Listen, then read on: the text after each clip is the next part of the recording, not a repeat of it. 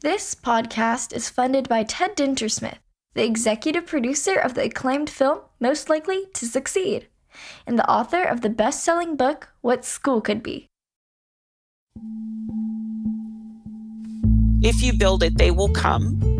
For me to slow down enough to recognize that the power of the experience and the power of the journey is not how far I went, but it's how meaningfully I connected with the people who were doing this work with me along the way.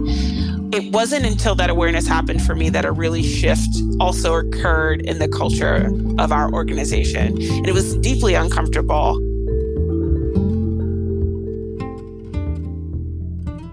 This is Josh Rapoon, and you are listening to the What School Could Be podcast. Before we start the show, please consider joining the rapidly growing What School Could Be global online community. Simply install the What School Could Be app on your smart device or go to community.whatschoolcouldbe.org. I look forward to seeing you there.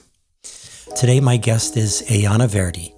Ayana is an educational leader and mother of two who, with her husband John in 2016, established the Verdi Eco School to provide hands-on educational experiences for children in the historic Eau Gallie Arts District of Melbourne, Florida.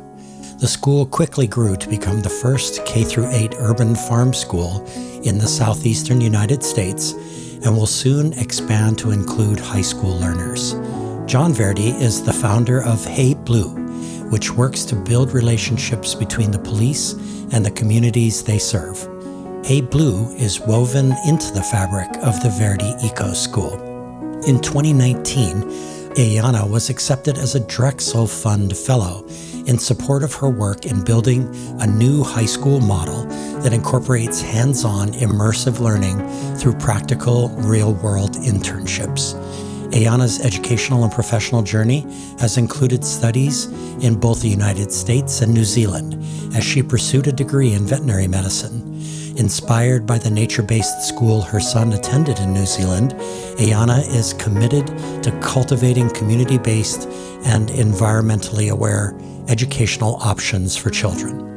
At the Verdi Eco School's website, we read, "Restorative agriculture is a system of growing practices and principles which educates and empowers individuals to learn how to restore our damaged ecosystems. Restorative practices rebuild nutrient-rich soil, increase biodiversity, improve watersheds, and enhance sustainable stewardship. They offer increased vitality and resilience in the communities where the commitment to regenerative agriculture is high. As an urban farm school, the Verdi Eco School is committed to growing resilient food systems, educating the public about food independence, food justice, and working with students to break generations of unsustainable environmental practices." Equally exciting, the Verdi Eco School joined the Mastery Transcript Consortium in early 2020. Ayana is becoming a powerful voice in America for what school could be. And now, here's my conversation with Ayana Verdi.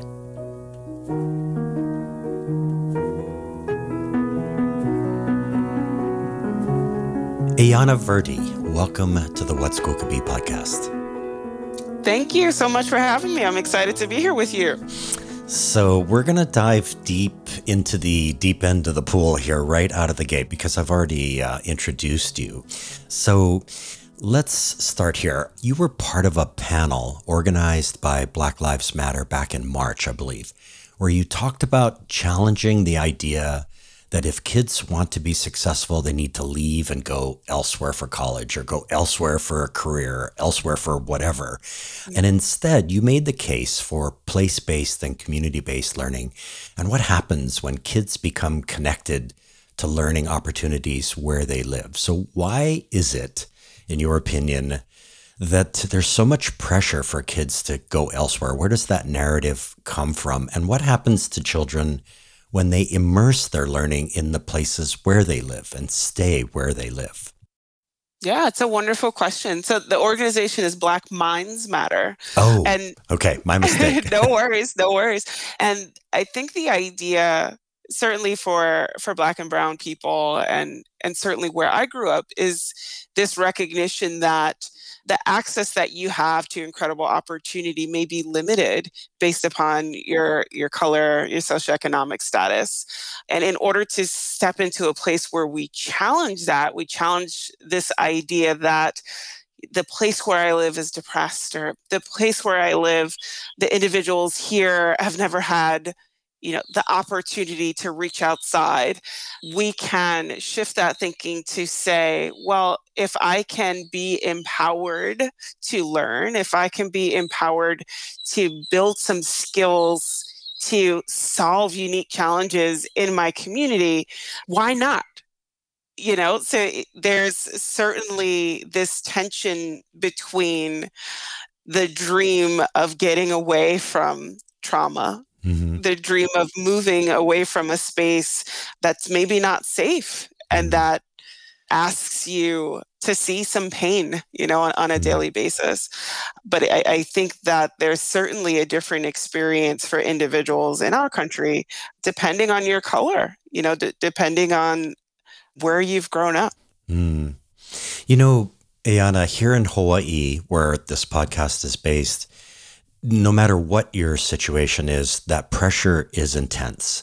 And I think it may have something to do with the fact that, we're a set of islands, and there's this kind of core belief that if you don't leave, something's wrong. And I've never quite gotten that, because there's so many rich opportunities here in Hawaii to, go after problems that need to be solved, and, so on and so forth. And I just wonder, like, in your personal experience, did you feel that pressure? What happened in your life, and how did you experience that? Yeah, I mean, we look to the horizon, right? Yeah, there's something better happening somewhere else. If I could just get there, I don't know what it is, but if I could just get there, it will be better. Yeah. I grew up in Brownsville, Brooklyn, when Brownsville, Brooklyn was the murder capital of the United States. So I grew up in a place where everyone who saw any child, the refrain was constantly, "You're going to get out of here. You're going to go somewhere else. You're going to do something great." And my greatness, my ability to succeed, was absolutely predicated upon how far away from Brownsville I was able to get. And as I look back on that, I recognize why. Right? If a place doesn't feel safe, you got to go somewhere else. But to your point, there's something about this exploration that I think we need to do as humans that indicates to us that you've not succeeded, or you've not reached your potential if you haven't gone somewhere completely different from where you originated. You must experience something completely new and bring your unique vision and perspective somewhere else. And then that's when you've succeeded. But I think we're challenging that now. And we're starting to recognize the incredible resource that we have as individuals who are connected to place, and how rich our perspective is because we're so deeply connected to it. No one else wants a place to succeed more than the people who've grown up in it and stepped on the soil, and you have memories of your family and your parents and your friends being there. So for us who are the most invested and connected to our places, it's most important for us to go back to learn and to come back and enrich the soil, enrich our place.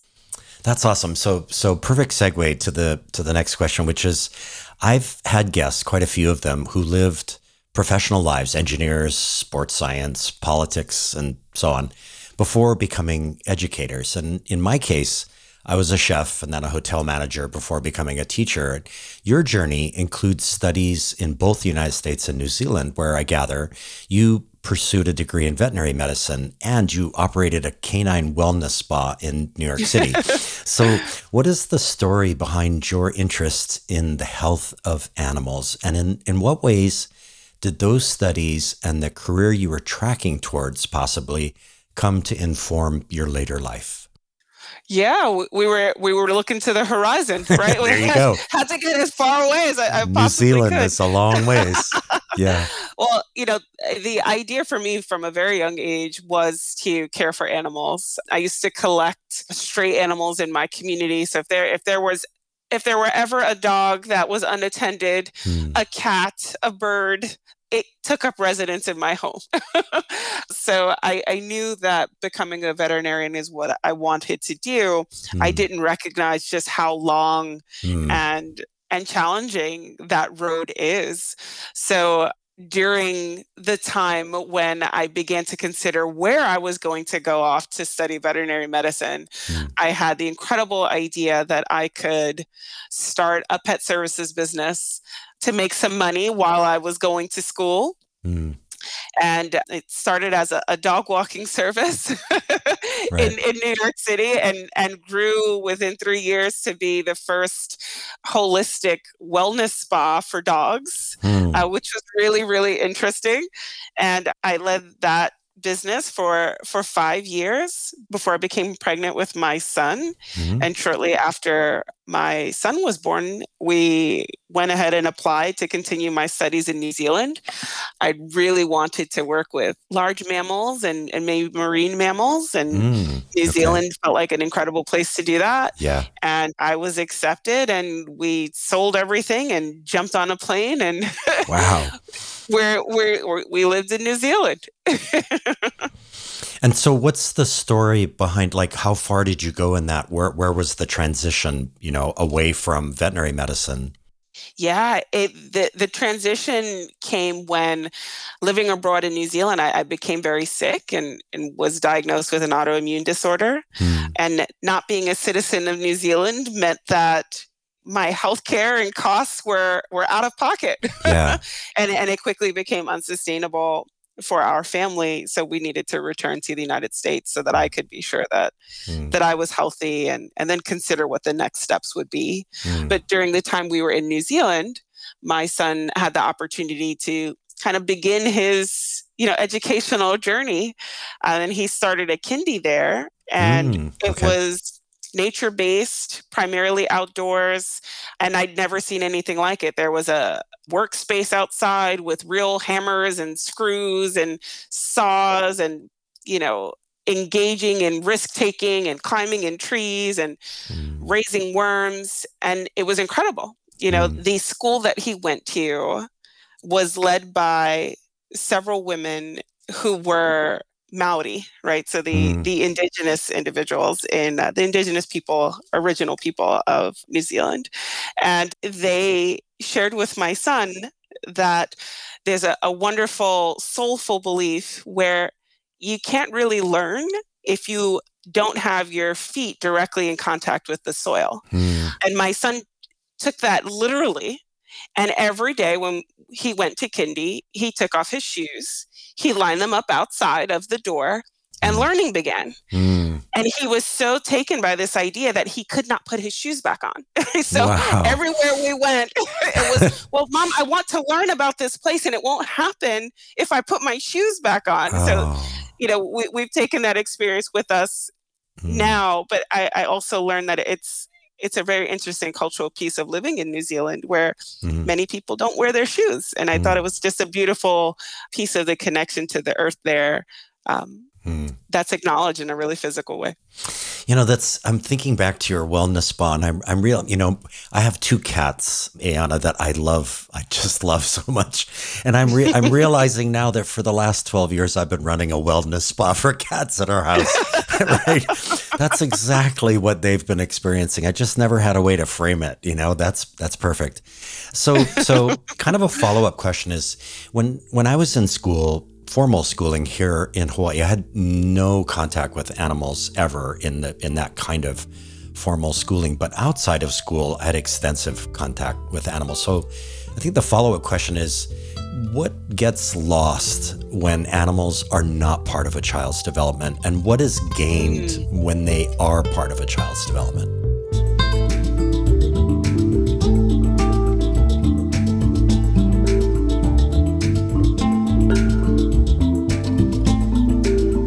Yeah, well, so those are some of our first connections with empathy, right? With understanding how the things we do can affect another being. There's this incredible awareness that arises when children have the opportunity to begin their development, these formative experiences alongside that of an animal.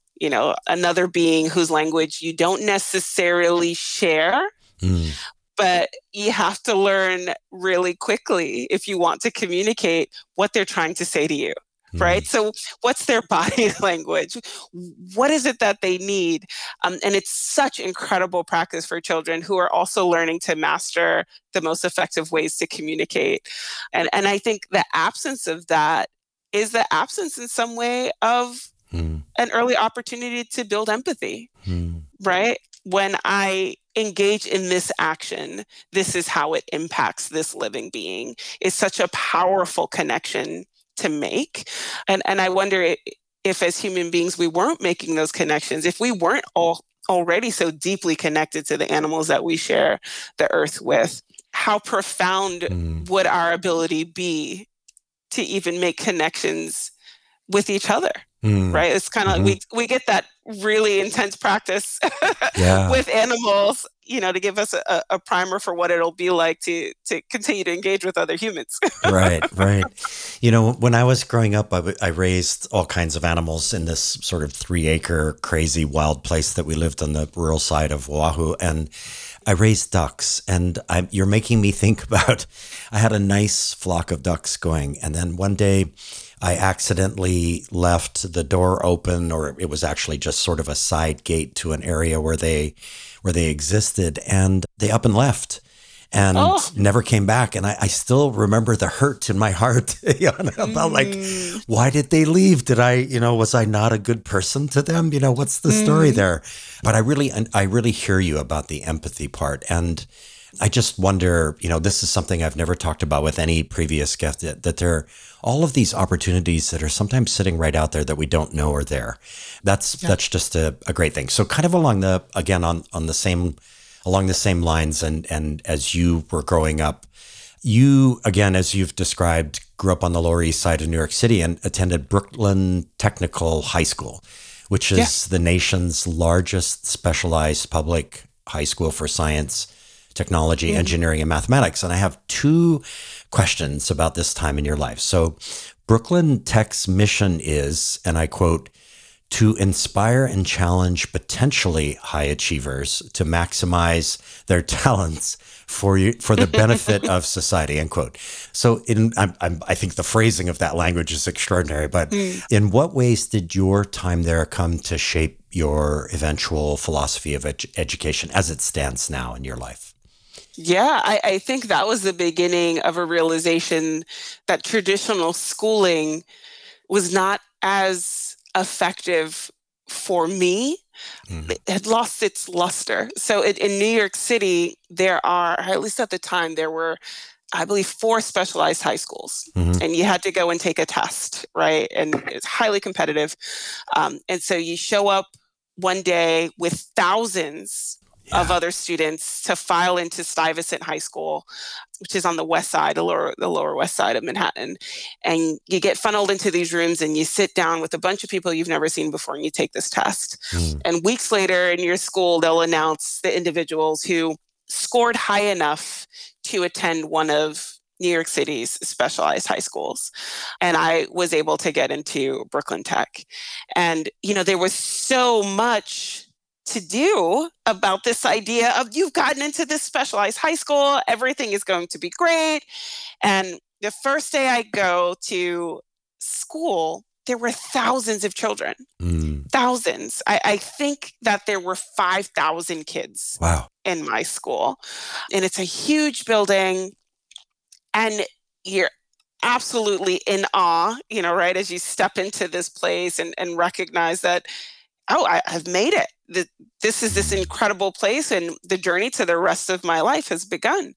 But what my experience is that if you are a high achieving student, if you are a student who does really, really well on tests, that there are schools that have crafted this formula, right? And this formula says, if we give you these classes, we give you these tests, we will put you on a path to apply to these colleges and universities so that you can do X type of jobs. And I was really, really not excited about any of it. I was so surprised that there wasn't really an opportunity for open exploration. I was so surprised that there was not this encouragement to try as many things as you possibly could.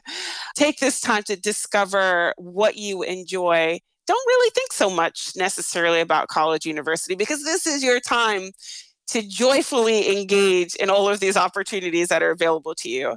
It was, you have no time. You must take these classes right now. And it just kind of sucked all the joy out of it for me. So I think that was the beginning of a realization that we could be doing school differently, especially for students who are so excited and motivated to explore and discover and try new experiences and live them through. So it was a turning point for me with my own education where I think I became really disillusioned with the journey. So of course that begs the question, why in the world were you expecting something different? Right? I mean, what is it? No, I mean, like, what in your background brought you to that moment where you looked around and said, ooh, there's something missing here? Like, yeah. Right? What is that? What happened in your early life that brought you to that moment? Yeah, I think that it was just this idea that it's a specialized school. You will be able to do all of these special, incredible things. And I guess I built it up to be something that it could not be, right? Yeah. Our system is still constrained by the need to serve thousands of students. Yeah. It's not set up to create individualized, customized pathways of discovery and exploration, although we try, right? We do try. And I didn't know the questions to ask then. Yeah. And, now as an adult, certainly looking back and thinking differently about that experience, I'm sure there was so much more that I could have taken out of it. But at the time, it did a lot to knock my faith in the system as it stood. Mm-hmm. So second question is, you told me your most intense learning experiences happened during your summers living on campus at Columbia University and participating in Upward Bound programs. So what is Upward Bound and what were those intense experiences? Yeah, so Upward Bound was a summer program, a residential summer program for students who were first generation college bound, right? So students who would be the first individuals in their family to attend college and university. And the entire program is centered around this idea of immersing you in the college university experience so that you're prepared for what this incredible life journey will look like for you. And those were my opportunities to discover and explore. That was where joyful learning really happened for me, where I could take lots of different courses. I was able to speak with college professors, go and sit in a university laboratory and go into Columbia University's library. It was an incredible set of experiences for me. And I think probably my summers at Columbia University and Upward Bound were what kept me interested enough in the educational journey during those years to complete it. Okay. Was there any one experience in particular that you remember that was just magic, where it really, really happened? For me, honestly, it was every summer taking the train from Brooklyn up to 116th Street in Manhattan and getting off of the train stop at 116th and coming up right in front of Columbia University was, I can almost feel it now. It's just this incredible sensation of being in a place where incredible things can happen and being able to take my bag of things, my meager belongings, right, as a teenager, right, and walk into a dormitory where real people, in my mind, real people were studying great things to do great things and step out into the horizon of the world. It was just being there and having that opportunity is what stands out for me. But all of the experiences there, the learning experiences, were really cultivated to get you to ask really exciting, engaging questions and take insights back with you, your next year to school. This might seem like a wacky question, but did those experiences, were they almost like a human wellness spa that you walked into? Like everybody was checking out and trying to be empathetic with other people. There was inquiry, there was wonder, like that it really was a spa for learning, for wellness, for lifelong life and learning. Yeah, I guess you could center it that way. Certainly it does.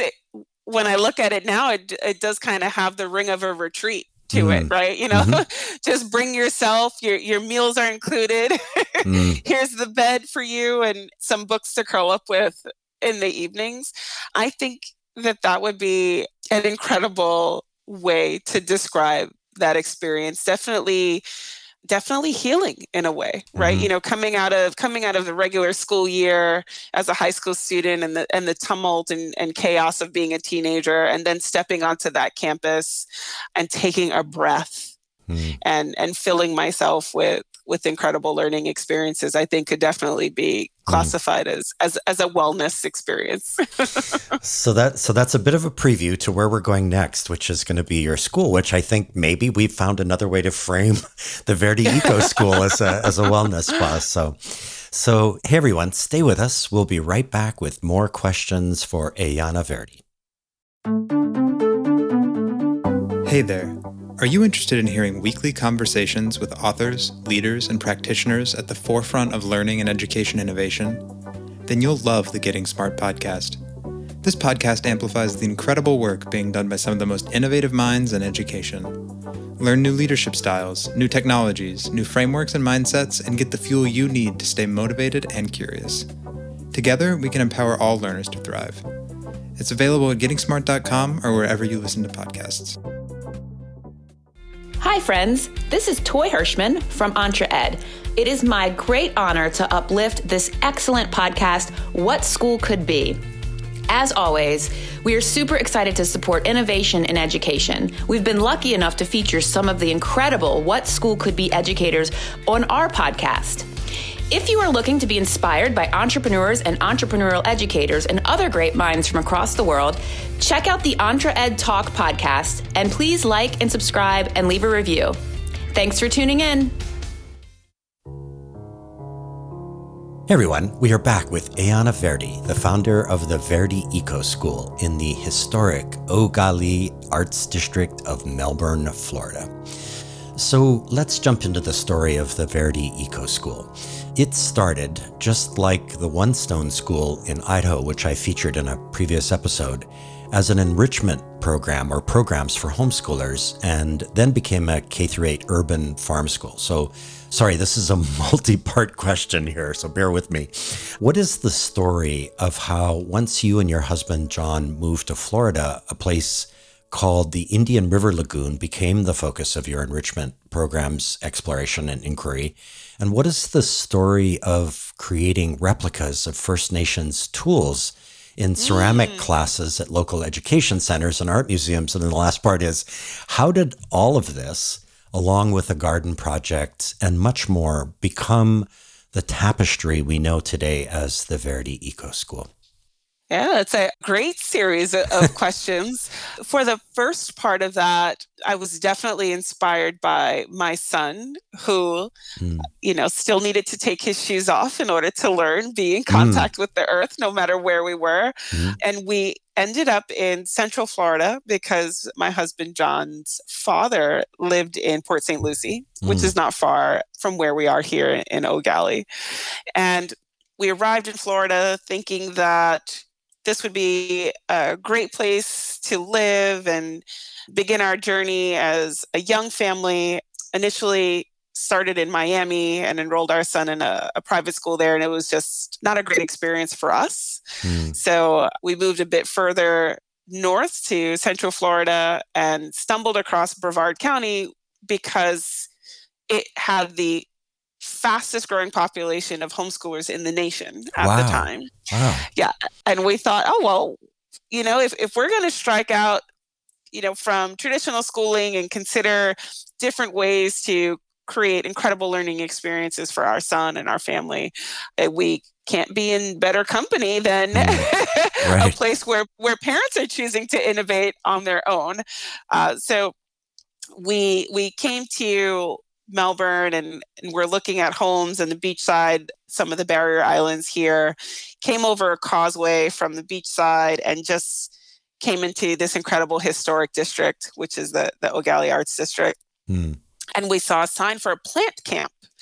And my son had been asking for a garden, and, we'd done an awful job of putting some pots together, outside to give him a garden. At the apartment where we were living, we said, it may be great to give him this experience of jumping in with other kids to see what plant science is all about. And that connection led us to two individuals in the arts district who were hoping to begin a community garden. Wow. And one was a botanist who had just come back from planting sustainable gardens in Belize. Wow. And another was a local artist who had just come back from traveling Europe, selling his art, but wanted to be more firmly rooted in the place where he'd grown up. Wow. And, having conversations with them and connecting to them and joining this plant camp brought me to joining their effort to start the first community garden in the Ogallie Arts District. So we approached a landowner who had a 1/4 acre of space that they weren't using and said, "Hey, how do you feel about this becoming an educational garden?" And they said, "Sure." And then from that was born, the very first programs of the Verde Eco School. And there were about 10 tree stumps and a chalkboard and our botanist friend.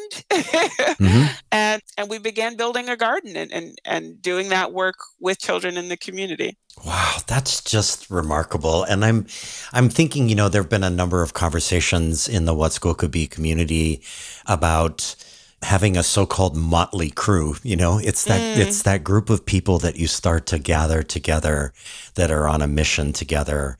It's a bit like maybe here in the Hawaiian culture, like you're on a voyaging canoe and you've got a crew that you're putting together and you sail off. And it sounds like that's what was happening. There was a very natural and organic, I'm sure there were challenges, but natural and kind of organic process of you coming together as a small community and then imagining what if we did this or what if we did that, right?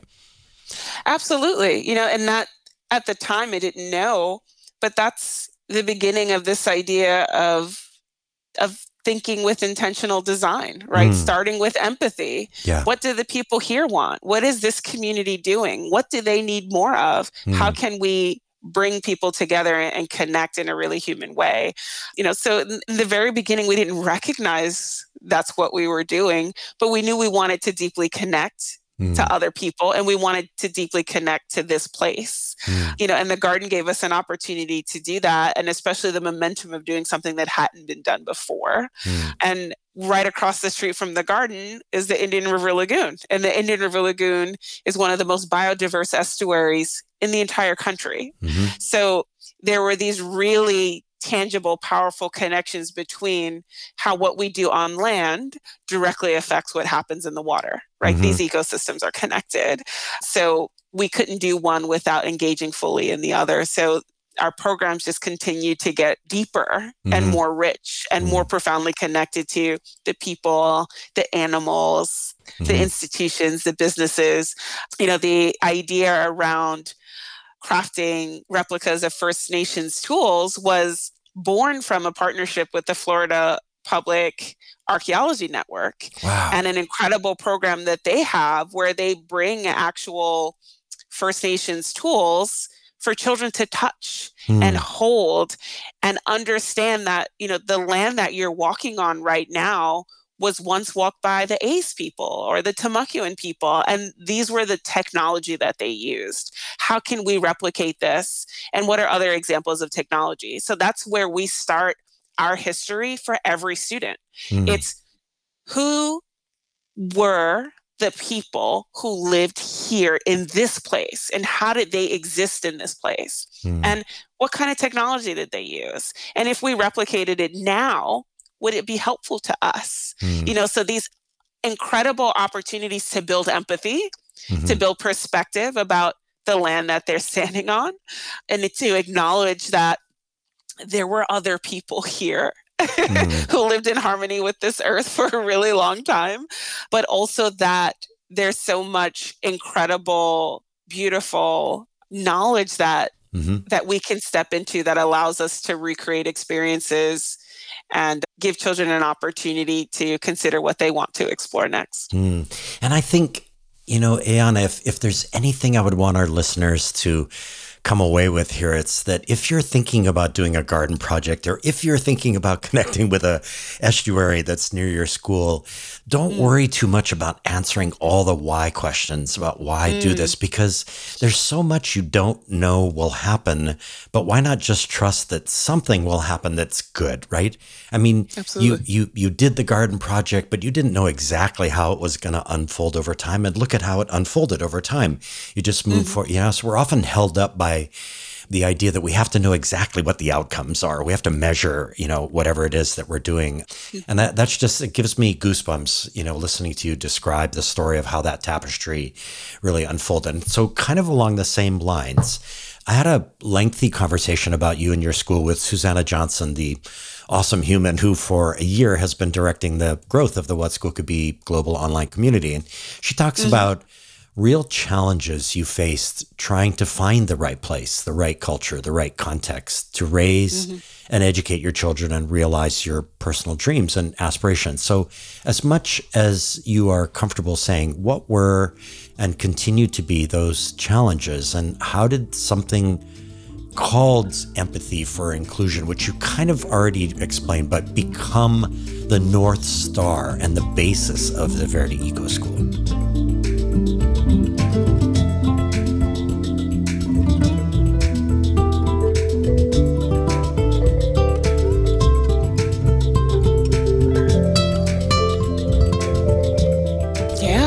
There is this incredible discomfort that comes with doing something that's not been done before. Right. And it is totally tied into this idea of, I don't know where it will go. It's an incredibly uncomfortable place for a human being to stand in, right? That idea of embracing ambiguity, right? Like knowing I'm going to take a journey. I don't know where I'm going to end up, but I'm going to embrace the process and find wonder in the product. So, they're in that process, this idea of learning by doing means that we're constantly failing forward. Constantly, over and over again, you're failing in order to learn. And in order to do that, you must be willing to engage in really deep work with other people, because you cannot walk a journey alone where you're trying to influence a community to learn a new language, to explore in a different way, to discover things that might mean they're going to be uncomfortable while they're doing it and making mistakes with you, without having a really strong realization that I must start with empathy. I must start with listening. And I must always come back to this idea of reflection, right? It's like this cyclical process. It's, let me listen. I'm going to hear you. We're going to ideate and test together. Then we're going to reflect, and then we're going to do the whole process all over again. And initially, as someone who wanted to jump in, feet first, not knowing where it was going to go, start that garden, start these programs. If you build it, they will come.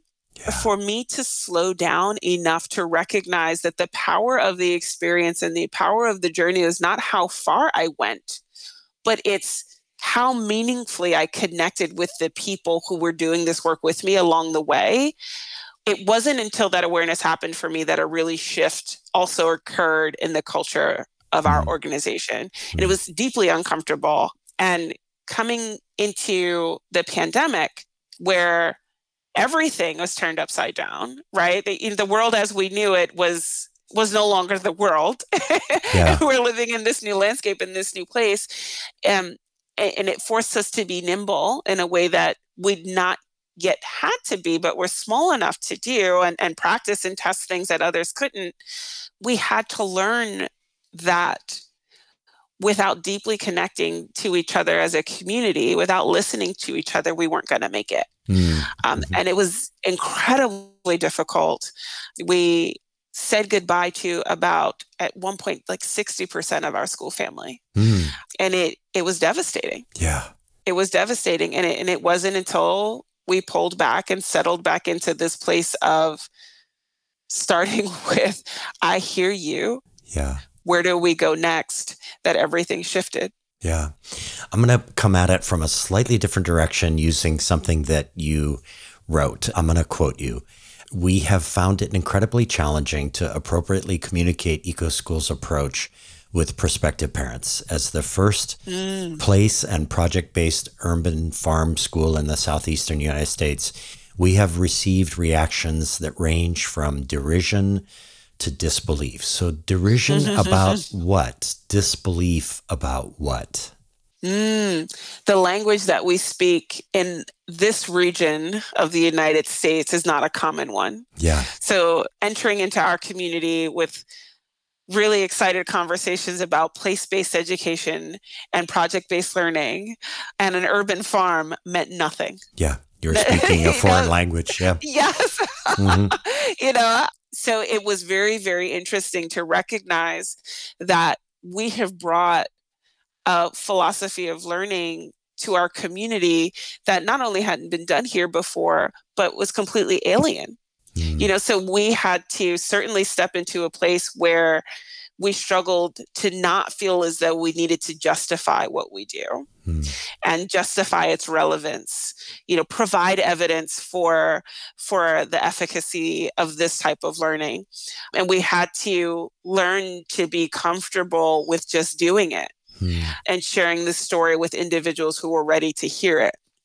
But that also meant recognizing that, going back to this idea of communicating with animals and reading their body language and understanding exactly what it is that they're trying to tell you, that if I did not find a shared language, if we did not find a way to communicate that people could understand, we would not be able to grow. So we had to think about ways to offer individuals ramps and bridges into this philosophy. We had to open up our gardens and create a community space and offer education and restorative agriculture and regenerative growing practices.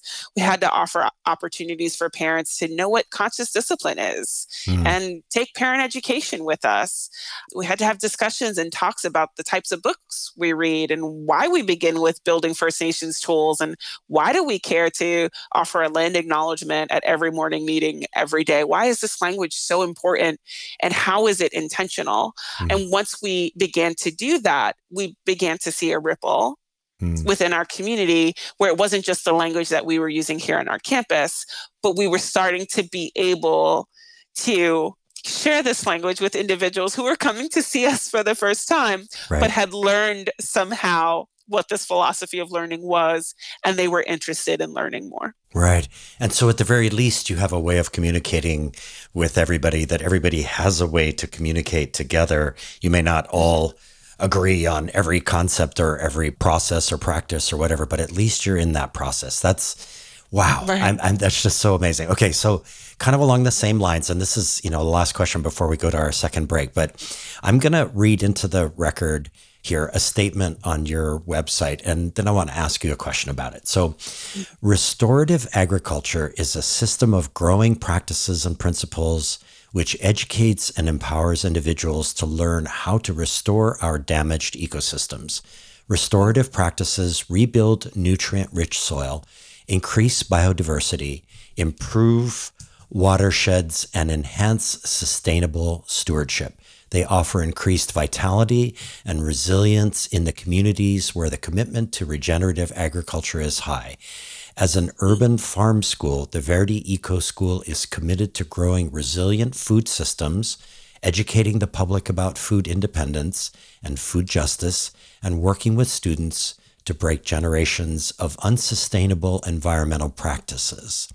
So this is a beautifully articulated group of words, Ayana. So what was the design process that ultimately gave birth to the prototype that was the Verdi Eco School. And really what I'm after here is take our listeners behind the scenes as you and your husband and your partners did the hard design work. Like, was it Post-it notes? Was it whiteboards, Google Docs, right? Like, take us into the weeds for a minute and give us a sense of how that unfolded over time. Yeah, it began with the community. It began with really, really, truly listening deeply and working with people here in this place and hearing what they wanted and what they needed. You know, we're here in the middle of what's considered a food desert. You know, you cannot walk to a garden that's growing food here other than our own, or before we'd help to coordinate the community garden as well. There are no fresh produce markets within walking distance. We are in a space where if we as the community are not doing this work, then we're not having access to the health that comes with eating fresh, locally grown food. Okay. And we're also not having the opportunity to educate our children on what a healthy system looks like, right? Food isn't grown in a supermarket. It comes from somewhere.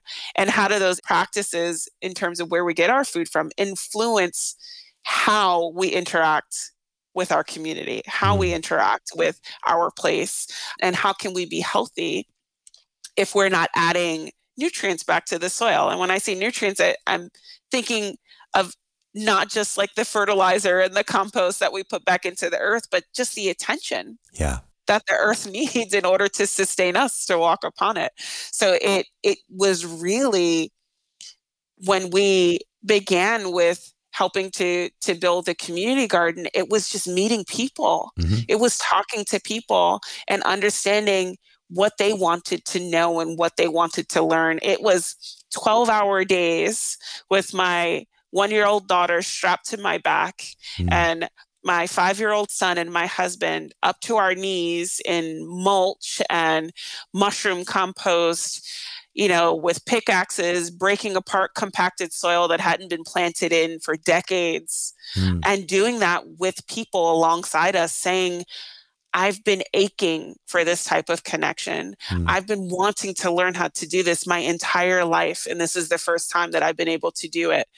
Just recognizing how deeply people want to be connected to the soil really brought us to a recognition that it needed to be a foundational piece of our school. You know, it's really difficult to say, hey, connect to your place if you don't have to become deeply physically entrenched in your place, right? It's really easy to leave and go somewhere else if you've never had a moment to be completely enveloped by the place where you live. Well, it's easy to go somewhere else, but when you're so connected to it in the way that we are and the way that our students are, my goodness, we realized how special that one piece was to building community and knew that everything else needed to be built around it. So it sounds like that all came out of a massive commitment to a massive empathy interview process. Yeah. But you didn't just do it by sitting down and talking to people. You were doing things. And at the same time, you were gathering information along the way. And all of that information, again, if we're talking about design thinking, all that information becomes kind of a pool that you can start to pull ideas from. But these are ideas that are owned by the community. Absolutely. And that's very, very different. Wow. That's just, again, I'm just flipping out over here in Honolulu because this is like such a process. But we do have to take a break. So, hey, everyone, stay with us. We'll be right back with more questions for Ayana Verdi. This is Guy Kawasaki. If you want to learn how to be a remarkable person, please check out my podcast, Remarkable People. I interview people like Roy Yamaguchi, Margaret Atwood, Jane Goodall, Stephen Wolfram, Steven Pinker, Ariana Huffington, and Steve Wozniak. The point of the podcast is to help you become a little bit more remarkable. To learn more, go to remarkablepeople.com. Thank you.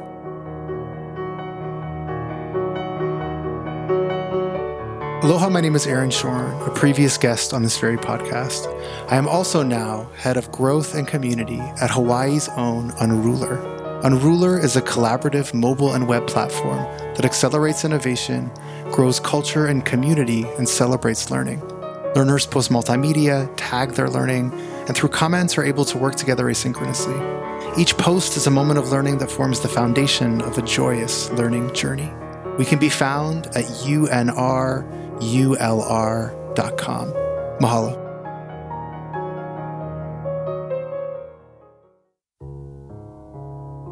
Hey everyone, we are back with Ayana Verdi, the founder of the Verdi Eco School and the first K-8 urban farm school in the southeastern United States.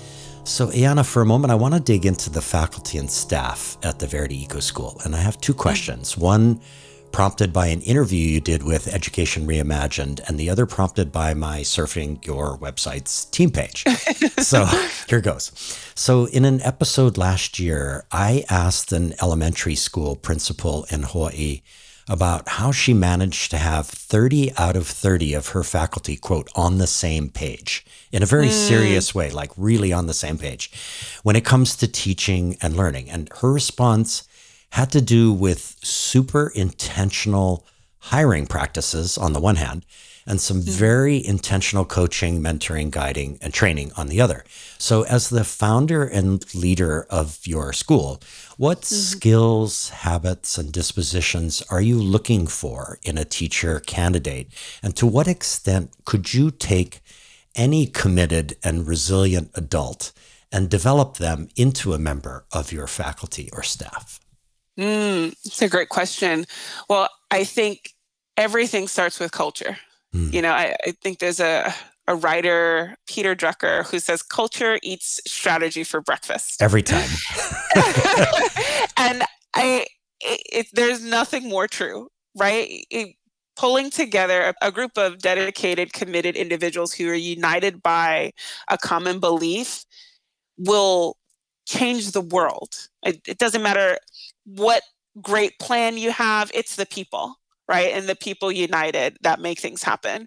So the qualities that we look for and that are important to cultivate here and build on, and, you know, we've learned over time which ones tend to push someone up in their ability to succeed and grow. And the number one quality is adaptability. This ability to be flexible, to embrace discomfort as a necessary factor for growth is an incredible character trait to have. And it's rare. Yeah. We've learned that it's very, very rare, especially for adults, especially for highly educated adults. We learn how to do things and we become creatures of habit, right? It becomes very difficult for us to step out of this muscle memory that we've crafted to say, I can do something different. I'm going to learn how to do something different. This day is not going to go the same way as the day before, and that's okay. Yeah. It's really difficult for adults to do. So adaptability is the number one trait, and it needs to be something that's there, and then we build with that individual. And our process acknowledges that while we're all on the same team, we're part of the same school family, we're not all at the same place in our learning journey, right? We're all at really different places. And it's our support of each other, intentional mentorship, really personalized growth trajectories that bring us to a shared team with really different skills, really diverse perspectives that create this place that is authentic for adults to grow alongside students. You know, there's also this idea of the educator as the sage, right? Like the educator as the encyclopedia, the one person who knows all things, and you can stop and ask them and they will know. Well, we work really hard to ask educators to release that and to help educators to be really comfortable with saying, I don't know, let's find out together. And when we can cultivate that skill, we find that adults are more willing to let students lead. You know, so there are these really what seem and feel like really simple ideas, right? Like stand alongside a student, let them lead, be adaptable, be flexible. Yeah, sure, I can do all of that. And then you stand in it and you recognize as an adult that what it really means that you have to do is release control.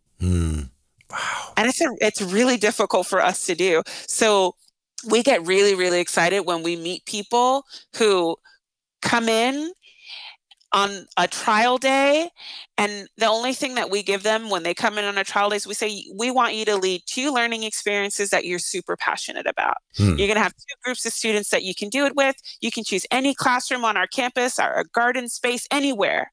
And we don't tell them anything else because we want to understand, how do you respond stepping into being immersed in an environment where you might not know what's going to happen next. Wow. So, we kind of throw them into the deep end of the pool. Fire, so to speak. Yeah. But it's a beautiful thing to see happen, because what must happen for the individual who is able to flex and be uncomfortable and still be open to learning while they're uncomfortable is that they have to follow the children. Yeah. Absolutely. They have to say to the child next to them, so what are we doing next? Where are we going?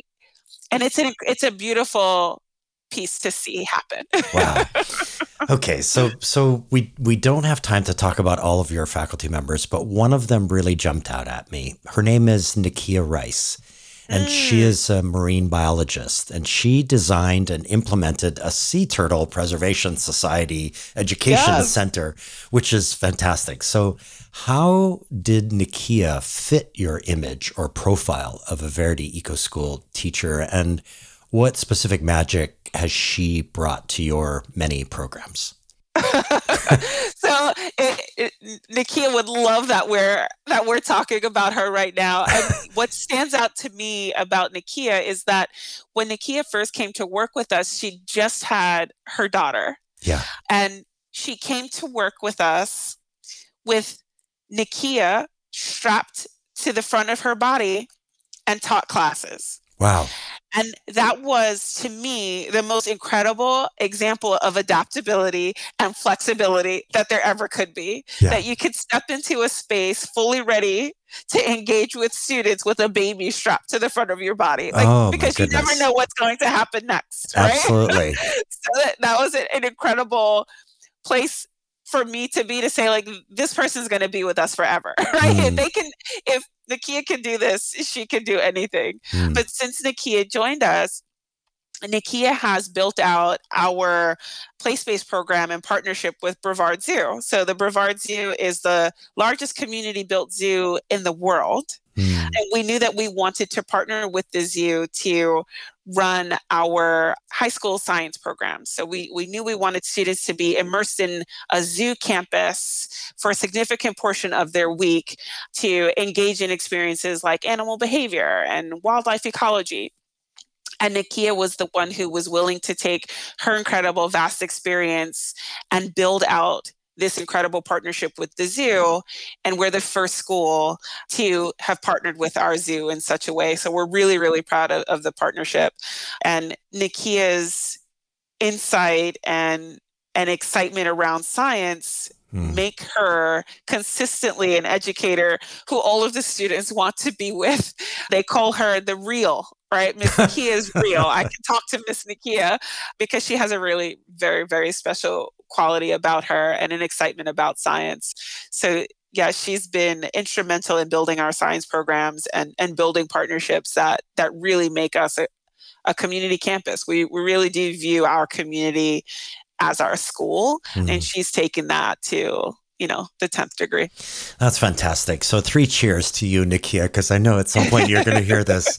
There isn't enough time. There was one other person on your staff, one other faculty member, Angela Lavernia. Am I pronouncing that right? Yes. Lavernia. Yes. She wrote a beautiful blog post, which is at your school site, about, teaching Langston Hughes. And, I just tell our listeners, go to verityecoschool.org and go to that particular post because it's really worth reading.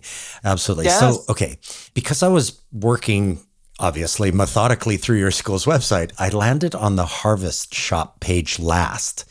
But oh my, I felt like I had wandered into a magic grocery store. It was like on the shelves were student-made candles, especially made T-shirts, designed loaves of bread, jewelry, infused oils, and much, much more. So my question is, At what point in your design process did the Harvest Shop make its appearance, and what function does it serve in your overall vision and mission for the Verdi Eco School?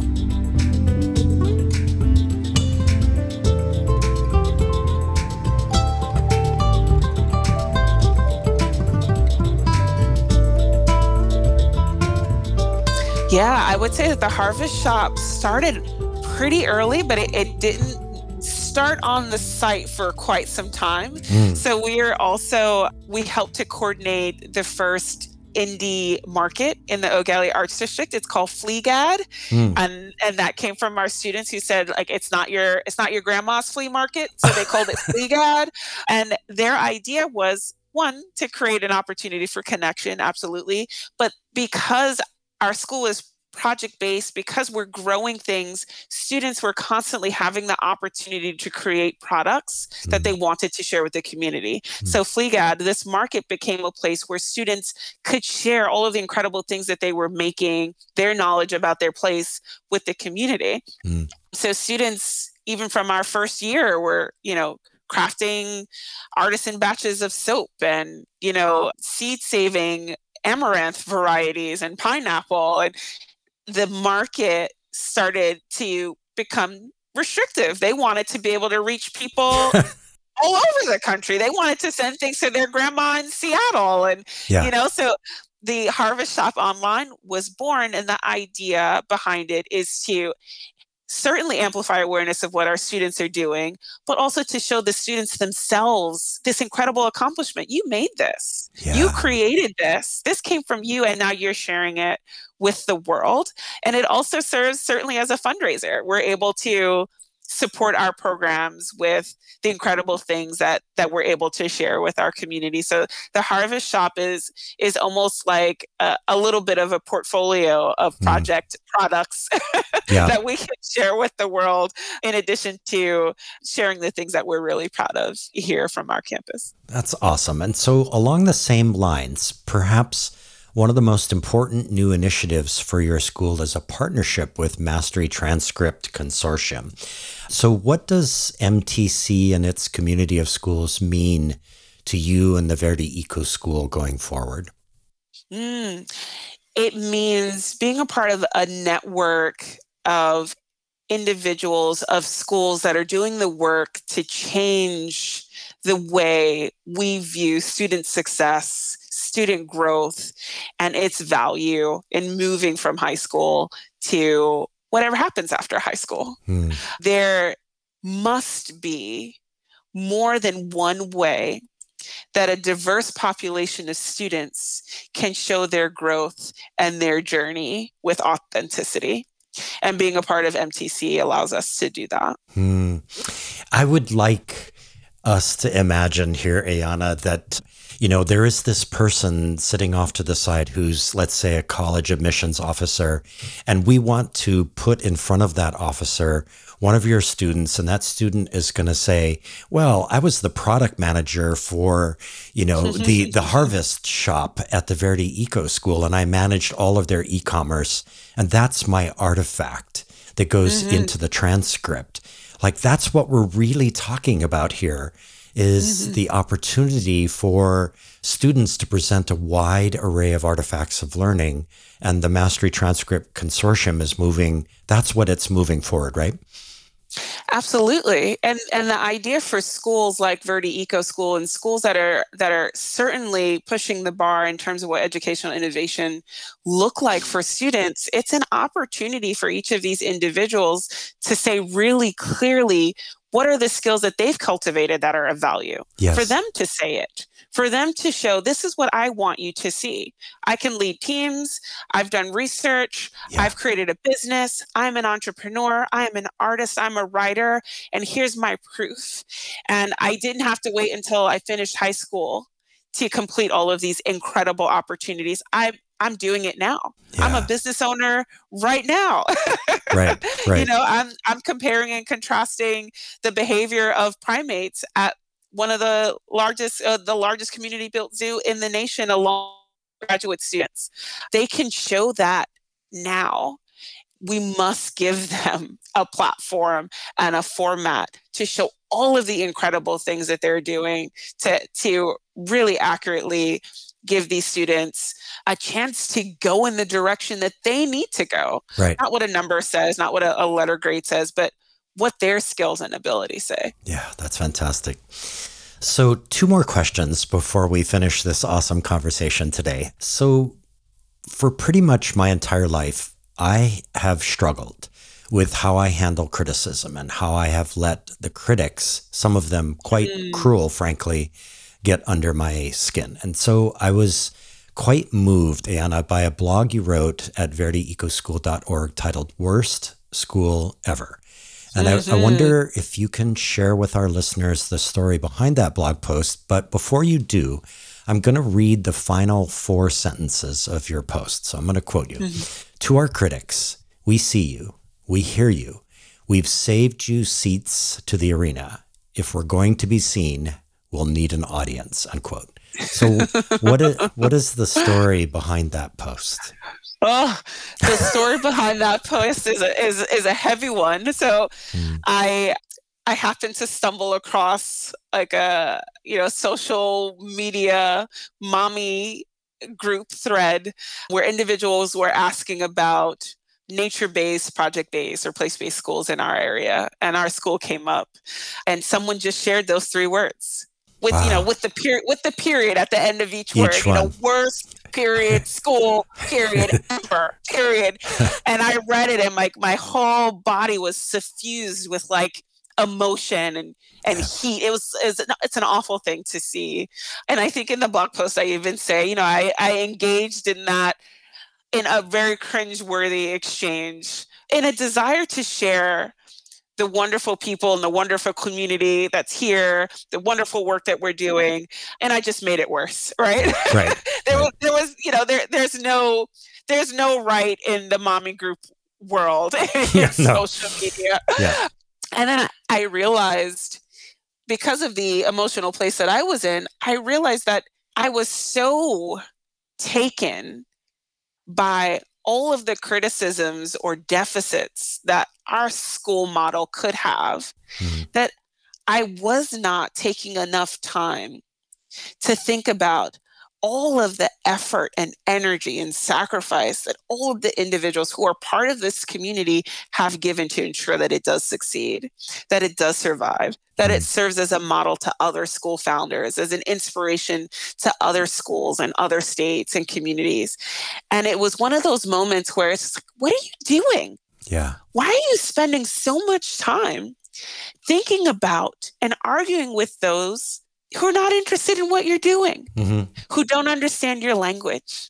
Yeah. You must take the time to spend your energy and pour it into the people who do, because those are the ones who will continue to inspire you and share their energy with you and your community to continue to see this school grow and influence this community in positive ways. So it was definitely a shift from this idea of the critic determines the trajectory of our school to the individuals who are already in the boat with you, and paddling, have been paddling with you. Those are the individuals who determine the trajectory. Those are the people who put everything all in. So it was a shift for me to recognize I'm all in here. This community is all in. My energy goes all into those people. So there's no more space for the critic. Yeah. Wow. That's so amazing. I commend you for how you worked your way through that. When I read it, I literally felt it myself, probably not to the degree that you did, but I could imagine myself in that moment. And I've had moments like that. And I'm very inspired by what you just said. And I hope our listeners are too. So, okay, so we're down to the end here. I want to close today, Ayanna, by having you talk about your 2 children, Giovanni and Annabella. So who are these 2 young humans, and how has your work bringing the Verdi Eco School into being shaped them and their approaches to life? These are Great questions. So Giovanni is the creator. Giovanni is the individual who can look at the world and look at something once and create a solution right on the spot. He has an incredible mind that is not constrained by what people have already done. His mind goes in a place of, what have people not yet done? I want to try that. And he's an incredible risk taker in that way. My daughter, Annabella, is, when you look at the world, I've often been told to look for the helpers. Like, look for those people in the world who are willing to share with you a piece of themselves to help you, not because it helps them, but because they truly derive joy from helping others. That's Annabella. Annabella is the individual who will change a community based on her passion for helping others. And I think that this school, Eco School, has done so much to deepen, in a really profound way, those inherent qualities within them, because it allows them to explore it in really personal ways where they can connect to others, where they can reinforce the things that they love to do.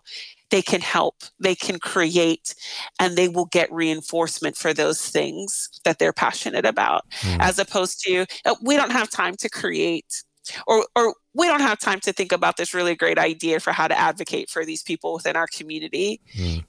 We can build entire units of learning and study just around their passions and their purpose. And it has enabled them to be confident individual human beings.